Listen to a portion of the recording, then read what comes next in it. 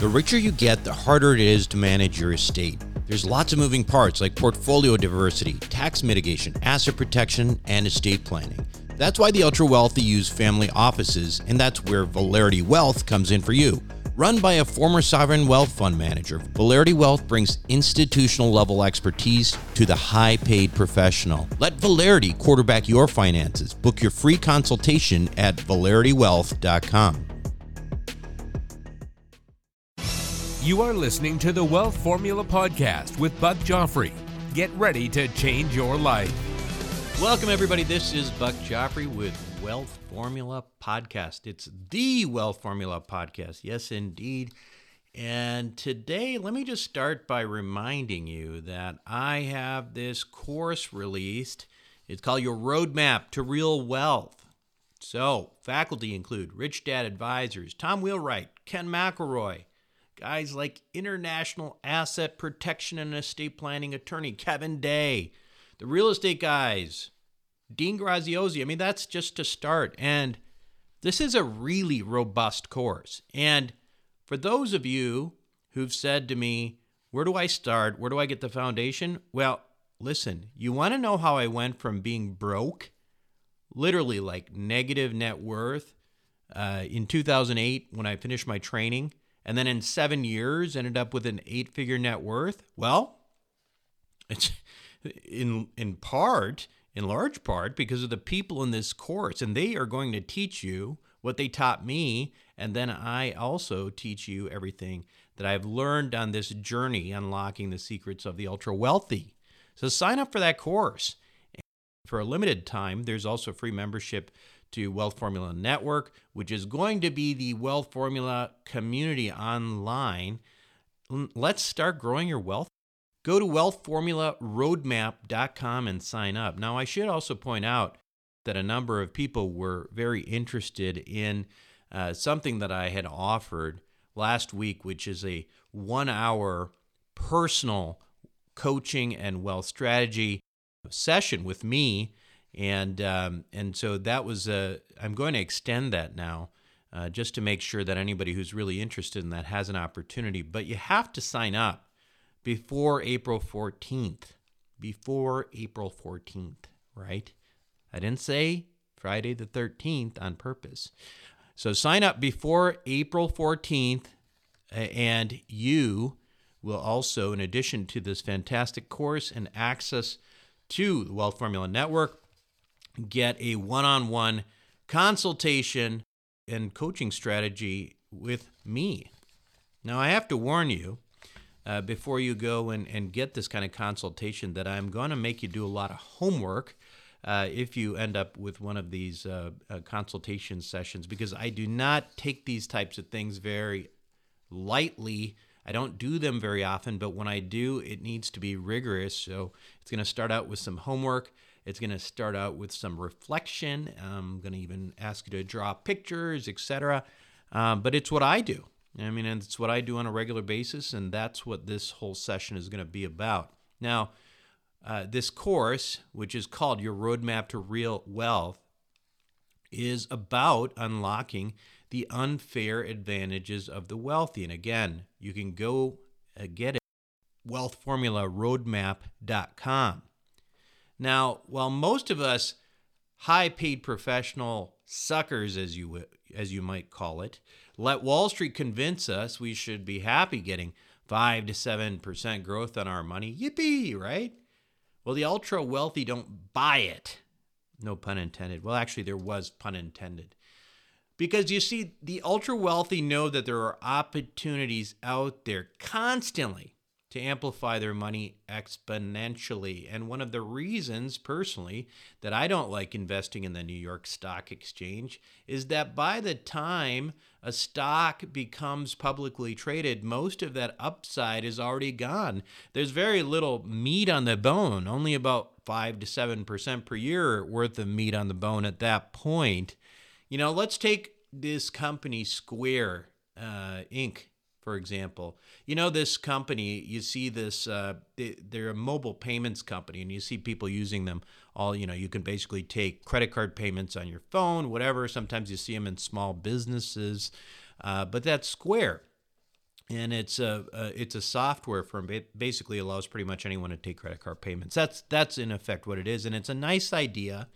And sure, I don't doubt that this company has a bright future. But let's look at if you wanted to invest in this company, buy stock in this company or equity.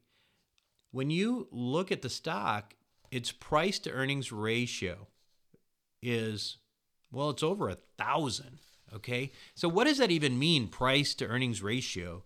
Well, it's a ratio, right? It's the price divided by the earnings, and it equals 1,000. So let's give an example of how that would work. Well, let's say that you have a small business that makes $500,000 per year. I know there are many listeners of this show who are in that scenario for sure.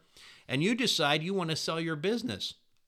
And you want to sell your business for a price to earnings ratio of 1,000, just like Square.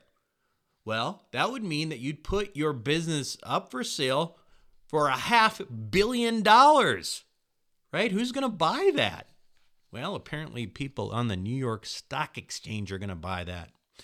Now, are you really going to buy a company valued like that yourself? Well, that's what people do on a regular basis when they're buying publicly traded stock.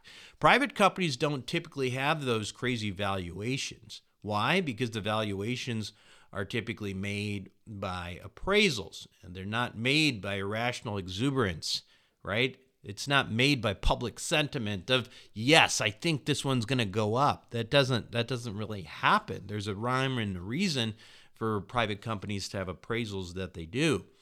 And that's why the ultra wealthy, who often are able to invest in these companies before their initial public offerings, often make such a killing. The problem is that most of us, if we want to participate in this, don't have an extra couple $1 million to play with to speculate a little bit, even on, if you want to call it speculation. I mean, some of these are late stage private companies that are about to go public that you already know about. But now, what if you could, on the other hand, invest, $25,000 into a company like, say, Lyft, right? Lyft, you might know that. That's Uber's major competitor. It's actually a privately held company right now. But what if you could just buy $25,000 into Lyft before it goes public? Would you do it? Well, it might make sense, right? It might make sense. The problem is that, as I said, until recently, it was impossible for accredited investors who aren't worth several $1 million to participate in this world. And that is, of course, until recently. You see, I just discovered a way for high-paid professionals to play in the world that used to be reserved for the billionaire boys club, as they say. It's through a business called Equity Zen. And when we come back, I have got the CEO and founder of this company, Atish Dabda, and he's going to tell us exactly how it works. Warren Buffett, BlackRock, and other institutional players dominate investments in commercial aviation. Why? Because it's one of the most profitable and predictable alternative assets that exists, and it's not tied to other markets such as real estate and the stock market. Is it safe? Well, imagine triple net leases to the likes of American Airlines and British Airways. Income is contractual and guaranteed by some of the biggest named airlines in the world. That's why this kind of investment was never available to the ordinary accredited investor. That is until now. Visit accesswealthaviation.com and check it out for yourself. Invest in an institutional team with over 200 plus years of combined investment experience in the aviation sector. Conservative investing with double-digit returns and tax advantages. That's accesswealthaviation.com. accesswealthaviation.com. Self-storage is a necessary evil. It's where you keep your stuff and forget about it. No wonder this stuff is so profitable and recession-resistant. The Wealth Formula community, well, we've benefited from that. We've made lots of money in this space with Reliant Real Estate, one of the largest self-storage companies in the country. With an average investor internal rate of return of almost 34%, with hold times just over 3.5 years, these guys know what the meaning of velocity of money is. If you're an accredited investor, make sure to check out what they're up to right now at ReliantFund4.com. Again, that's ReliantFund4.com. Welcome back to the show, everyone. Today, my guest on Wealth Formula Podcast is Atish Davda. Atish is the founder and CEO of Equity Zen. Part of Equity Zen's mission is to allow investors that previously couldn't access late-stage private companies due to access and investment minimums, et cetera, to invest in private companies before they go public. So it's a really neat idea. Atish, welcome to Wealth Formula Podcast. Good to be here. So let's start out a little bit about, how did you get into this? Tell us a little bit about yourself and why you founded Equity Zen in particular. I studied anything related to numbers when I was an undergrad. Numbers just made a lot of sense to me. So ended up working at a hedge fund out of college. And then the entrepreneurship bug, which had bitten me many years ago, really took hold. So I ended up working at a small startup as its first employee in its new division. Long story short, you fast forward a few years, and I had gotten some equity, some shares from that company as part of my compensation. They were worth more then than they were when I first joined.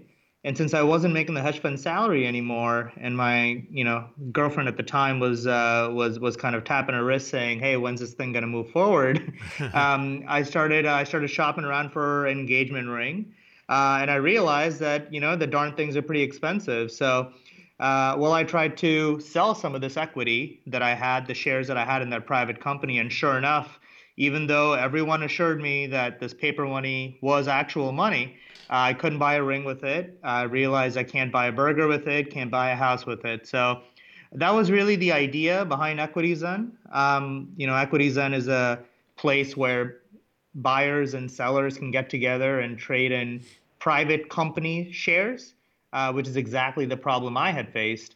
And, about 5 years later now, we're really proud to have been able to help a lot of folks both get an engagement ring, pay for a wedding, buy a new house, and a few other great things. Right. So it's great for people. I mean, there's people who are listening to this show who work for some of these companies where they're currently getting, a large amount of equity, as part of their compensation. So, you could look at this, those people can look at this both as an investor and also as a place to potentially, take some of that capital off the table and invest into something else. So it's pretty exciting. So, I have a lot of accredited investors listening to this show, but what we mostly focus on is, real estate or other things that the traditional markets would call quote unquote alternative assets. Can you, just so that we're kind of starting at the same page, can you give us a summary of how the typical company goes from being private to public and where Equity Zen fits into this picture? Absolutely. So there's a lot of ways to build a company. By far, a very common one, especially in the last 10 years, has become to go raise a small round of funding from either friends and family or angel investors. And then you go to a venture capitalist or another fund and you say, "Hey, look, I've spent the last year or two proving out my idea. I think it has some traction. Here are the numbers.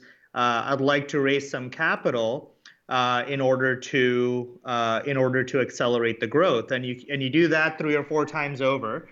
And then at some point, these private companies are the types of companies that you and I might have on our mobile devices, the Spotifys of the world that's about to list publicly next week, Lyft, the car sharing company, and so on and so forth. And by the time they get so big that they're ready to, what's called IPO or start being traded publicly on the New York Stock Exchange or NASDAQ, what ends up happening is that they're so large that they really focus on a small number of very large investors when they're ready to actually, raise the next round of capital. Now, that's a great strategy for those late stage companies because they, can't really take 1,000 people who want to put in $20,000 each. It's too much work for them to do to raise $20 million. But where Equity Zen comes into play here is that when these companies are typically 2 to 5 years away from going public, so they're 2 to 5 years away from being listed on the public stock exchange. You and I can go on our Fidelity or Vanguard or E-Trade accounts and buy and sell stocks just like we can for Facebook and Google today. These companies are actually a very different type of alternative investment than early stage angel investing, which I think a lot of the listeners here must at least be familiar with. Yep. And so to kind of zoom out, if you think about a company's life cycle as angel investments, or when the company's young and the founders are working on their laptops furiously in a coffee shop, in their diapers, the company is, and then when the company goes public, we're talking about the company graduating from college. Where EquityZen really tries to operate is when the companies are graduating high school, they're in college, they're a proven entity, they're a household name a lot of times, but they're out of reach for the typical accredited investor, because the typical accredited investor doesn't write a $20 million check. They like to write $20, $50, $100,000 checks. Yeah, that makes a lot of sense. And I think that's where this is super cool, because now I'm assuming that the real value of buying pre-IPOs, like we're doing here with EquityZen, is that the valuations aren't, that they're not bloated like they are once the stock goes public. There's more meat on the bone, sort of like buying wholesale instead of retail. Is that fair? Yeah, I think a great way to think about this is to look at, what your wealth advisor is giving you access to. A lot of times our wealth advisors will tell us, hey, I've got this, great stock or a great set of stocks in the public markets. Or they'll say, hey, I've got this fund manager, this venture capitalist or growth equity fund that I want you to take a look at. What's pretty hard for these wealth advisors to do, and we certainly have many wealth advisors as clients on EquityZen, is what's pretty difficult for them is to be able to consistently and with the approval of the company, be able to get, what we like to call the retail accredited investors access, the folks that aren't writing, $1 million or larger checks all the time. And it's because frankly, it's a lot of work.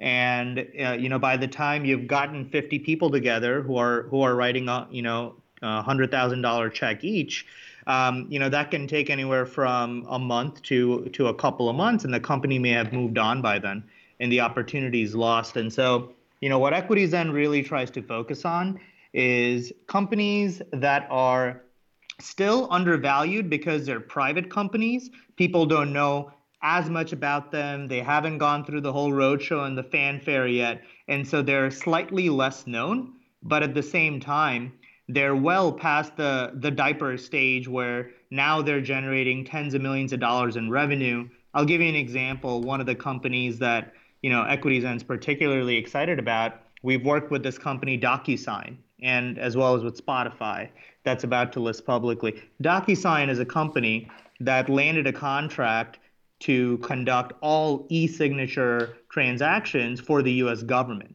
And that's a big accomplishment, but DocuSign is not a public company yet. So if you or I wanted to go buy it on our Fidelity accounts, that can prove pretty tricky. And EquityZen has worked with DocuSign, its shareholders, and many incoming investors for many years now to provide them that access before the whole world knows about it and before the stock pops after the IPO. But after they've established themselves as having generated hundreds of millions of dollars in revenue. Yeah, and that's where I think this is really cool. And just to clarify too, I mean these companies, when you go and you look, I got log in and I took a look around. I'm like, wow, some of these companies I thought were probably already were public. I mean, they were, these were companies that I completely knew of, that I was very familiar with. So it's not like these are, a bunch of no-name companies. Can you give us, just so that we have a sense of how this can go, and certainly understanding that, past performance is not indicative of future results, but can you give us some examples of some, pre-IPO equities sold on EquityZen, and then maybe how they ended up doing after going public? Yeah, happy to do that. And you're absolutely right. It's worth repeating that past performance is not a guarantee of future success, of course. There is, there are two things I'd love to point out here. Number one is that what you said is actually a pretty common thing. There's a lot of companies that are just so large now, that are still private, that it really boggles the mind. And a big reason of for this is that the number of public companies in the U.S. is actually at a 40-year low. We used to have around 8,000 companies at the turn of the millennium that the average investor could invest in, and now that number is barely above 4,000. And that means that the same money that's going into the stock market is being concentrated in fewer and fewer names. And what that means for the private market, which is the market right before these companies actually go public, what it means for them is that the companies are staying private longer. That means there's more and more shareholders and their employees and their investors that have to wait longer to sell their shares. And we believe that this is a ripe opportunity for accredited investors to take a look at, because what's the point in waiting on the sidelines while waiting for this company to go public? There's a chance that the company may get acquired, and as it happened with AppDynamics, one of EquityZen's partners, and then you never get a chance to actually buy into this company in the public market. So we think that there's a lot of opportunity here.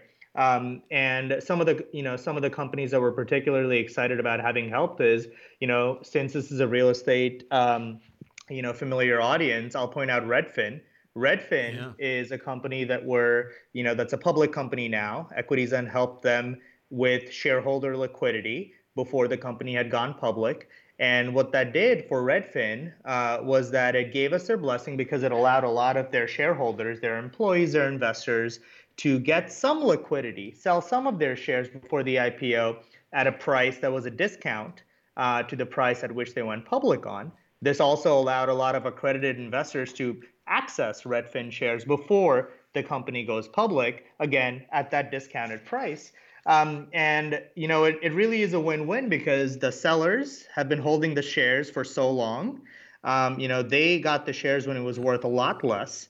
And the buyers, they invested in this company before the IPO, and they're able to not only invest that frequently at a discount, but also have a longer capital gains holding period, which means that if they did want to sell their shares after holding onto it for 2, 3 years, well, they could potentially do that 6 months earlier, 12 months earlier than that.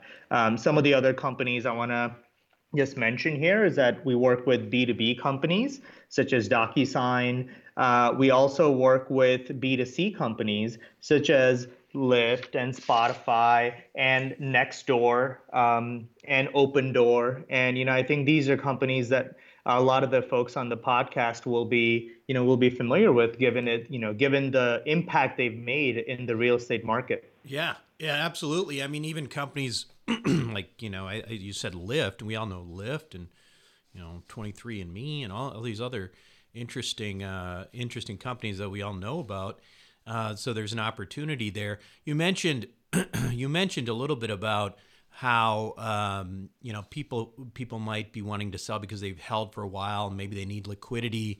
Did you say that typically it's about from the point at buying from EquityZen, it's usually probably about 2 years from IPO? Is that about average?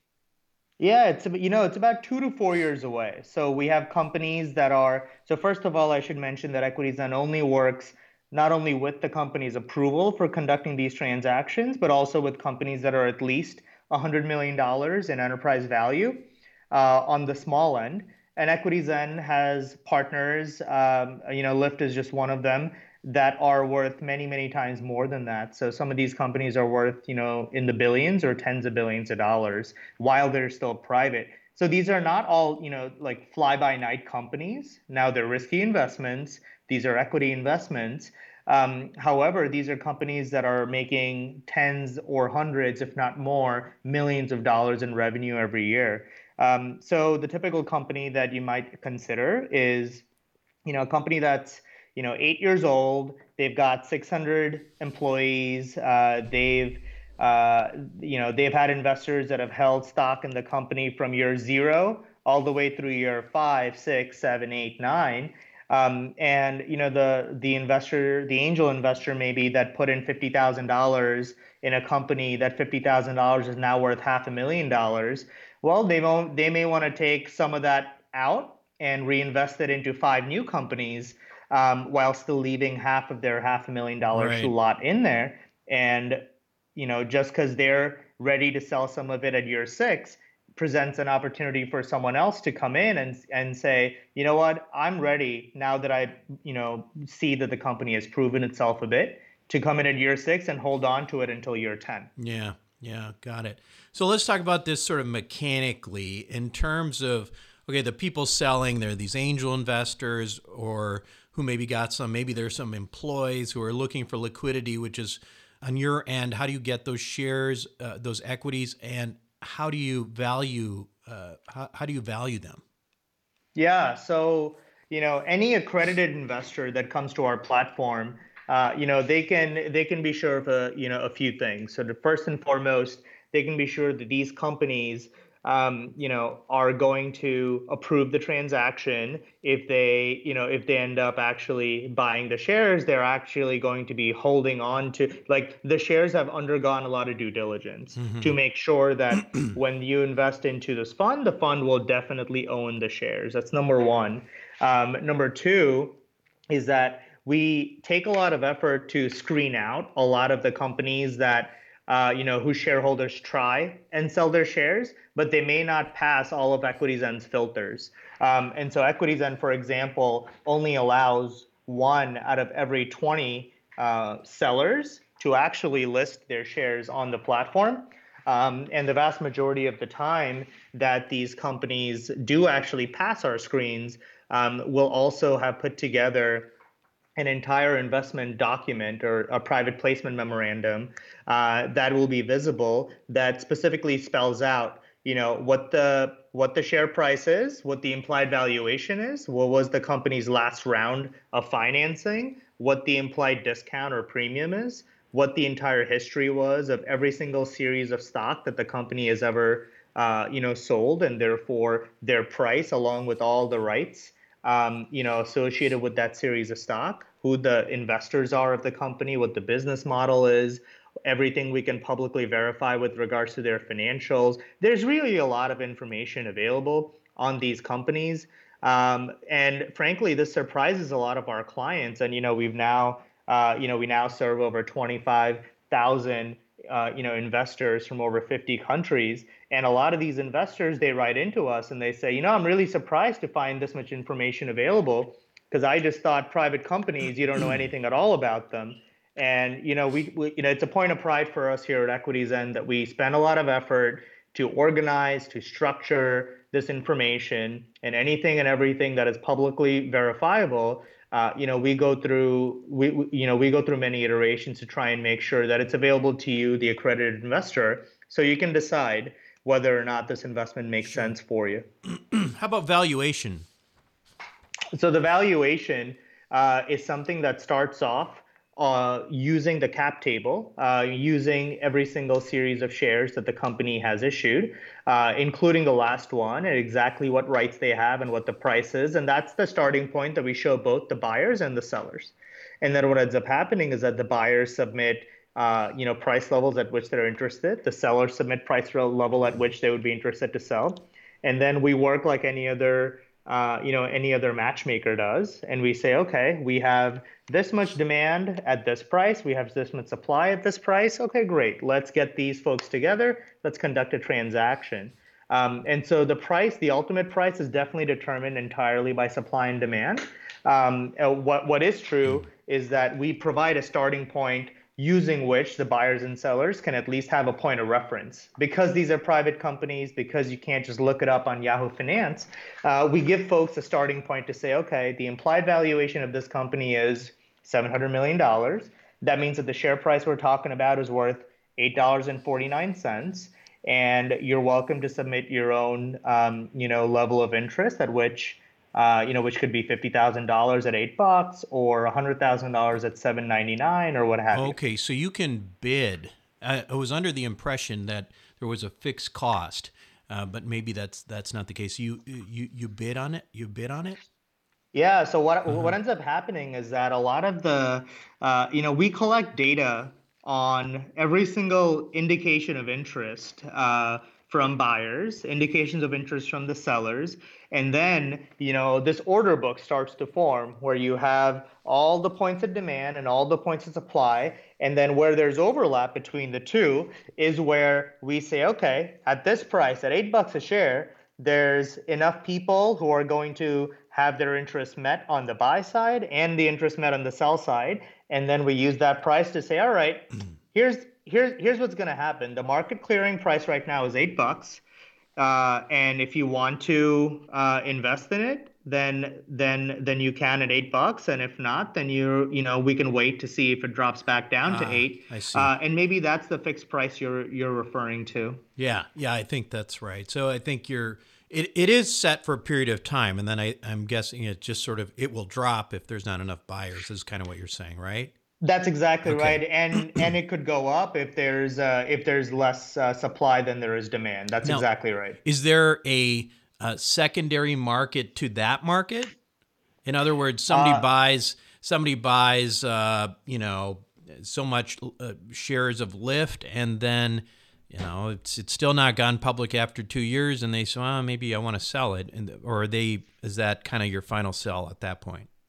No, I wouldn't say it's our final sell. We've definitely helped folks complete a round trip where they say, okay, I'm ready to buy this, into this company, and they do, and that was in 2016, and now it's 2018, and they say, well, I'm past the mandated, the required period of holding on to it at least for 1 year, which is mandated by the SEC, Rule 144. But then you say, I bought it at $16 and I see it's trading at $23, and yeah, that's a pretty good gain. That's a 50% gain in 2 years, and I think I'm happy with it. And so just as easily as you bought with the clicks, with clicks of with a few clicks of a mouse, you can actually also indicate that you're ready to sell. And then, as long as there's a willing buyer at a willing price, we'll happily provide you liquidity as well.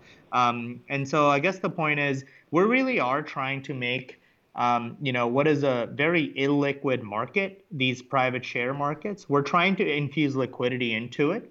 And so the shares that you as an investor may be purchasing could be from a first-time seller, or it could be from an investor that bought it 2 years ago, and they're happy with the return now. Yeah, that makes sense. So I know we kind of alluded to this before, but can you give us a sense? And again, I know it's really one of those things where you just don't want to talk about these results because it's past performance. But when you go from that phase of pre-IPO to IPO, what kind of outcomes have you seen? Just if you could just give us a couple examples, just to get a sense for what kind of pops that sometimes are possible when you go through this transition of private to public. Yeah. You're absolutely right that we have to be careful for regulatory reasons not to overpromise any of this. But, here's what I can share with you. In fact, we put together a case study on Redfin specifically. So I feel that a real estate interested audience will actually find this pretty interesting. Redfin's a company that's been around since 2004.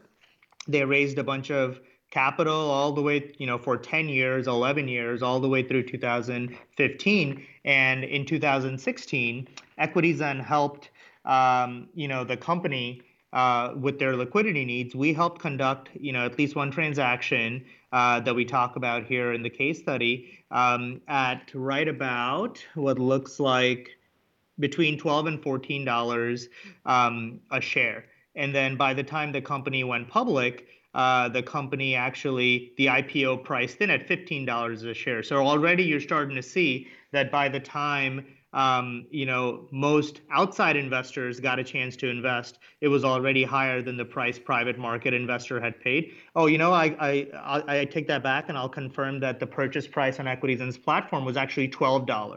Mm-hmm. So $12 is where an investor invested in Redfin equity at well before the IPO. The IPO price at $15. At $19.56 is the earliest that any outside investor could have purchased the share. This is called the open price on the IPO. If Right. you were one of the lucky people that got their bid filled immediately upon the market open, you would have paid 19 bucks and 56 cents. And by the end of the first day, the shares closed at 25, just a little bit above $25. Yeah. And so for the folks that invested on EquityZen's platform well before the IPO, held on to it while the company was still private, they saw 115% return on their investment. Now, once again, these are still risky securities. Sure. It's possible to lose money as well as it Yeah. is to make money. So I want to be very Oh, explicit don't here. worry. We even talk about cryptocurrency on this show, so you have nothing to worry about. Well, in that case, I'll tell you that these are in fact real companies with Right. with real business models. But yeah, I mean, I think that's at least illustrative Yeah, of the no, fact that that's really helpful actually, because that's kind of what I was getting at. Now, I'm generally not, like a stocks and bonds guy, but I do invest in IPOs and pre-IPOs, specifically in the Toronto stock market in the junior mining sector, and so I know what kind of results you can get. So I was just curious, if those were the kinds of things we were talking about here, and it sounds somewhat similar to that. Now, let's talk a little bit about. I want to shift a little bit here. Oh, by the way, before we move on, is there typically a lockup of these equities after the IPO for these owners? so, anyone that purchases shares before the IPO gets treated as if they were any other shareholder. And this means that there is typically a 6-month or 180-day lockup after the IPO, at which point the shares are delivered straight to a brokerage account to the accredited investor that had purchased it in the first place. And, many times the folks hold on to it because it's a 10-year buy for them. And sometimes the folks say, you know what, I'm happy with the performance so far. I've passed a year, and according to Rule 144, I can sell, and so I'll go ahead and Yeah. sell. So there's a lockup. And once again, this is an offering, to invest in individual private companies Yeah. that EquityZen makes available to all accredited investors specifically. Yeah, that's helpful. Okay, so shifting a little bit, I saw a video of you. I think you were on CNBC or something, one of those cable financial networks where you were talking about potential changes to the accredited investor laws. I just saw that literally, about a couple hours ago, and I was curious about that. What do you know about that? Is that going to happen? Well, there's certainly been more attention paid here than there was before. I think with a lot of the rise of cryptocurrencies, and the just the staggering amount of dollars that are flying into it, there definitely has been a bit of a slowdown in the reform of, the definition of the accredited investor. Here's what is true, though. I think the securities laws that we're talking about are really in place to protect the consumer. And it can seem frustrating to a lot of folks, including ourselves at some point, when we say, oh man, but we know this person's a sophisticated investor. They know what they're talking about. Why can't they invest? And the reason is that the SEC has come out and said the definition of an accredited investor is someone that makes, $200,000 a year in income for the last 2 years, or they have $1 million or more in terms of investable assets, not counting the value of their house. And there's a few other ways in which you could be accredited. But the point is this, is that the SEC says, well, for now, we're going to make it so that because these are very risky investments that we're permitting people to engage in, we want to at least make sure that whatever amount that they invest is not going to completely wipe them out. It's not going to cause them to lose their home or anything like that. And so the the approach they've taken is to draw broad strokes and say, well, you must be wealthy enough so that even if you were to make a losing investment, you're not going to be out on the street. And I think that there's definitely interest in these reforms and defining an accredited investor, partially also by potentially testing for their knowledge, their education, the fact that it seems a little odd that a financial advisor can advise other people on their investments, but may not be an accredited investor themselves. And so maybe they couldn't apply the same knowledge for their own wealth creation. And I think that that's something that we continue to follow closely. And here at EquityZen, even for folks who are not accredited investors, we put out a lot of educational content, just like this part of the podcast here is to make sure that people that may not be accredited today doesn't mean that they won't be accredited tomorrow. And it certainly behooves the listeners and as many people as we can tell to at least keep in mind what some of the options are once you do become accredited. What are going to be some investing options that are available for you, so that you're not starting from scratch at that point. Yeah. I find it very frustrating too, because I have a number of physicians, for example, who listen, and some of them are new. And what happens is, they're coming out and they're making $400,000 or $500,000 in their first year, and they're in practice for a year, and they still don't qualify, even though very few people would argue that they've got the money to be able to invest $25,000 to $50,000 in a private placement. So that some of these kind of these bars that are set are kind of silly. But let me ask you a question that might seem a little bit of odd or a curveball, but have you considered the potential role, we talked about cryptocurrency, but that distributed ledger technology in general, blockchain technologies, how they might affect your kind of business model in the future? Just because, again, it's sort of, the way things are going to be done maybe 20 years from now could be very different, right? Where companies may be issuing, may not be going through large banks and doing IPOs anymore. Is that on your radar at all, or is that just something that I'm thinking about because it's something that I'm interested in? Oh, no, absolutely. It's something we pay a lot of attention to. In fact, we think that there are many ways that, the ledgering system, the blockchain, the underlying technology could actually play very innovative roles here. I mean, here's one way to think about this. One of the things that we invest a lot of our energy in is conducting due diligence. When a shareholder says they have, 1,000 shares of some company, how do we verify that they actually own the shares? Can we confirm with the company that these shares haven't already been sold to anyone else, and so on and so forth? It's not unlike the titling system in real estate. Yeah. The ledger can be a great technology in order to try and build in verification so that due diligence is at least easy to conduct, if not entirely a natural side effect of you still having that that asset in your digital wallet. Yeah. That's just one way in which we could make this. We could implement the blockchain technology. We've also, I should point out, that we've worked with other cryptocurrency or blockchain technology based companies, and we've conducted more traditional share transactions for some of the larger players in that budding industry. And I think that just goes to show that it's not just you and me here, Buck, but also the accredited investors that are listening to us right now and that are on EquityZen's platform right now, that are also paying attention to the various possibilities that this technology has to offer, to finance in general. Well, this has been really interesting. Again, the site is equityzen.com. Atif, thanks so much for being on Wealth Formula Podcast. Buck, it was a pleasure. Thank you very much. We'll be right back. Welcome back to the show, everyone. Hopefully you learned something there. I certainly did. And I am happy to invest in businesses that are not driven up in price just by emotions of the stock market. That whole irrational public market. If you can get in early and take advantage of everybody else's irrationality by buying a company at a real value that makes sense and then waiting for it to go public, why not? It might be worth it. Now, listen, check that out again if you want at equityzen.com.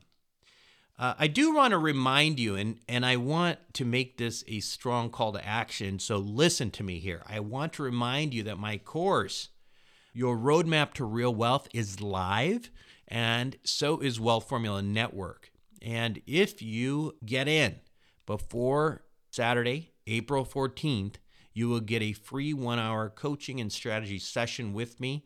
Like I said, I don't take this lightly. I think it's a very valuable exercise. And being part of that whole Wealth Formula community going forward could be one of the better investments that you make in your life.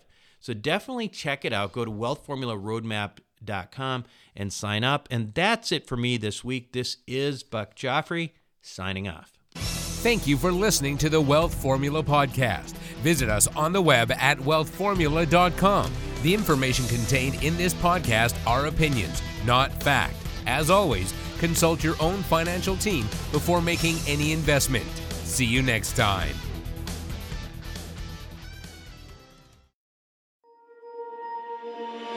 Worried about saving too little too late for retirement? The Wealth Accelerator may be exactly what you need. With the help of some of the oldest and most reliable insurance companies in the country, Wealth Accelerator allows you to take most of the upside of any good year in the stock market and use bank loans to magnify those returns significantly. And what if the stock market has a bad year? No need to fear. Wealth Accelerator is engineered so you don't participate in the losses of the market, no matter how bad of a year it is. Sounds too good to be true, right? But it's not. It's simply the same financial engineering that the ultra wealthy have been doing for years. Now it's your turn. Check it out for yourself by going to wealthformulabanking.com. Again, that's wealthformulabanking.com.